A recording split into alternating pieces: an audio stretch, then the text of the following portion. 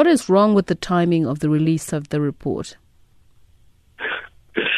So thank you so much for having me on your program again. Well, we're just concerned that the report and rumors about the report being released and the release of the report happen at a time when students are busy with examinations, And now one might say, well, okay, that lowers the risk of demonstrations and so on. But at the same time, this is a time when students should really be focusing on nothing else but writing their examinations. And it's a culmination of a year's work, and we hope, we would hope that the conditions for their writing examinations are optimal, if you like.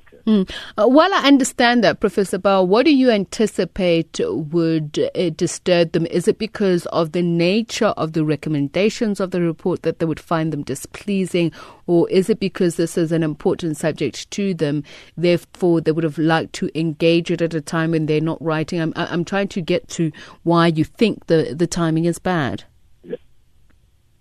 Yeah, I think it's both. I think it's both reasons. Of course, there are groups of students for whom the report really does not carry any good news. But there are others, I think, for whom there are some really interesting ideas in there. In particular, the idea of the income contingency loan, for example, and others. One would have hoped that the release of the report would have happened sort of on the 1st of September or quite soon after that. Just from the university's perspective, is it something that you think would be sustainable, the scrapping of application and registration fees? We don't have too much of a problem with either of those. The scrapping of the application fees was going to happen anyway with the establishment of the Central Application Service, which is in the process of being developed and rolled out by the Department of Higher Education and Training. That would have scrapped the application fee, except for a fee to the Central Application System. And that was quite a nominal amount. I think it's 150 Rand or something like that. The registration fee is slightly different, of course, because that is really a component of the fee structure of the universities. So what it would mean is that there might be some cash flow problem, if you like. In other words, money that would have come in at the beginning of the year would now be coming in around about March, April or something like that. And that might have consequences, of course, for cash flow.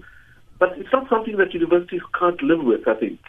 I think universities will be quite happy with that approach. Not happy, but they'll be able to live with that approach.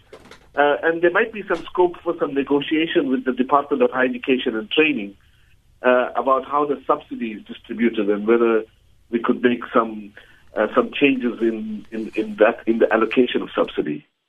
There is a proposal that the income contingency loan funding model replace NSFAS. Is that something that is viable? I'm trying to understand what has not been working with NSFAS at this point that this proposed new system would be able to fix. Yes, I think there are 2 points to be made there. The one is that, the financial aid system as such has been, I wouldn't say dysfunctional, but has been operating below par. I don't want to blame just NSFAS for that. I think it's a combination of factors. We really don't have a properly functioning financial aid. I call it a financial aid ecosystem, which we don't have that yet, and that's a bit of a problem. But having said that, we must remind ourselves that NSFAS caters only for students that come from families where the cap on family earnings is about 122,000 Rand, whereas this new model will cater for all students, basically. All right. Thank you so much for speaking to us. So we're now on the line to independent accountant Khaya Sithole to talk more about this. Khaya, very good afternoon to you. Good to talk to you. Now, I know that you can crunch the figures, but at the same time, you were also very much involved in the Fees Must Fall campaign. So you've seen the release of the report. Does it translate into what the students were looking for, free higher education? Yeah, so at this stage, the report for me, it really needs to be analyzed from two angles. So what they are doing now is that they're advocating for a universal loan system where essentially every student who meets the academic requirements to go into university will be able to tap into that funding system. So if you look at where we were a couple of years ago when we took to the streets, one of the key issues was that the existing loan system catered to a very small audience whose family incomes were below 10,000 in a month. So when you talk about the questions of broadening access into higher education, the report is definitely a step forward. But then the secondary question of whether a loan system is the best way for students to then pay their way back, to pay back for what the benefit that they received is something that we're still deliberating on. And I personally am still not certain that the loan model is the best way to roll out, the provision of higher education. So when you talk about the question of whether it's free, at the point of access, now everyone will be able to get in on the basis, on the proviso that they'll be able to pay back through a loan system later on. But remember, what's also quite interesting is that we did highlight that some of the issues relate to the fact that some people who get into the system either don't get out, or when they do get out, they don't earn enough money to be able to repay anything.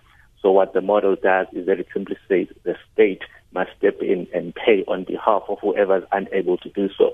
So the state essentially becomes the guarantor of the loans that are being provided to the students. Is that something that is sustainable? Is it feasible? Because looking at the high unemployment rates, especially amongst graduates, you speak about students who sometimes don't complete in time, and the state does give some sort of cut-off date for when they will write off the debt. But can they really do that? Can they afford it? The question of sustainability is also quite a big one, but I think how this commission has worked out that the affordability and the sustainability will be achieved is that they're saying the private sector must step in. So on day one, all the banks can literally just put up as many loans as they can. Now, the question of whether enough people get out to graduate on the other side to then repay into that system remains quite unresolved. And unfortunately, if you look at the current trends in higher education, where so many of the people that are going to depend on the loans, which are the students that generally have had very poor basic education outcomes, these are the people who are going to struggle to repay the loans. So you'll find that the state actually becomes a guarantor of much more than what it sets out to do. So when you look at it that way, you might actually end up with the state essentially funding all of this anyway. I mean, part of the recommendations, while it does say that the balance will be written off after a specified number of years, it does emphasize, though, that there'll be a no means test, but also that collection and recovery will be undertaken by SARS and its normal processes. Just speaking to some doctoral students from the US who were here during the whole Fees Commission report, they said, ultimately the state does hound you down for that money and you do pay for the interest. So international best practice here. Yeah, but I think one of the key issues that we also spoke about when we presented to the Fees Commission is that in a case where the state is guaranteed to collect through SARS, it means that the collection risk has been eliminated. So if anything else, you should see much lower interest rates being charged with these loans. So that's probably one way to interpret why they would advocate that SARS should become the collection agent. Historically, the use of other, private service providers to collect loans on behalf of the state or any other agency has not been particularly fruitful, simply because those people themselves want to charge a profit margin. So I think it's probably very different to what we've seen historically, and that's what is obviously the best example that we have right now of how dysfunctional the state's own collection mechanisms have been. Now, the question of whether SARS should be used as an agent to collect essentially on behalf of private businesses, which are the banks, is something that I strongly advocate against. But of course, the president is now the one that has to make the decision on whether he thinks that's the way to go.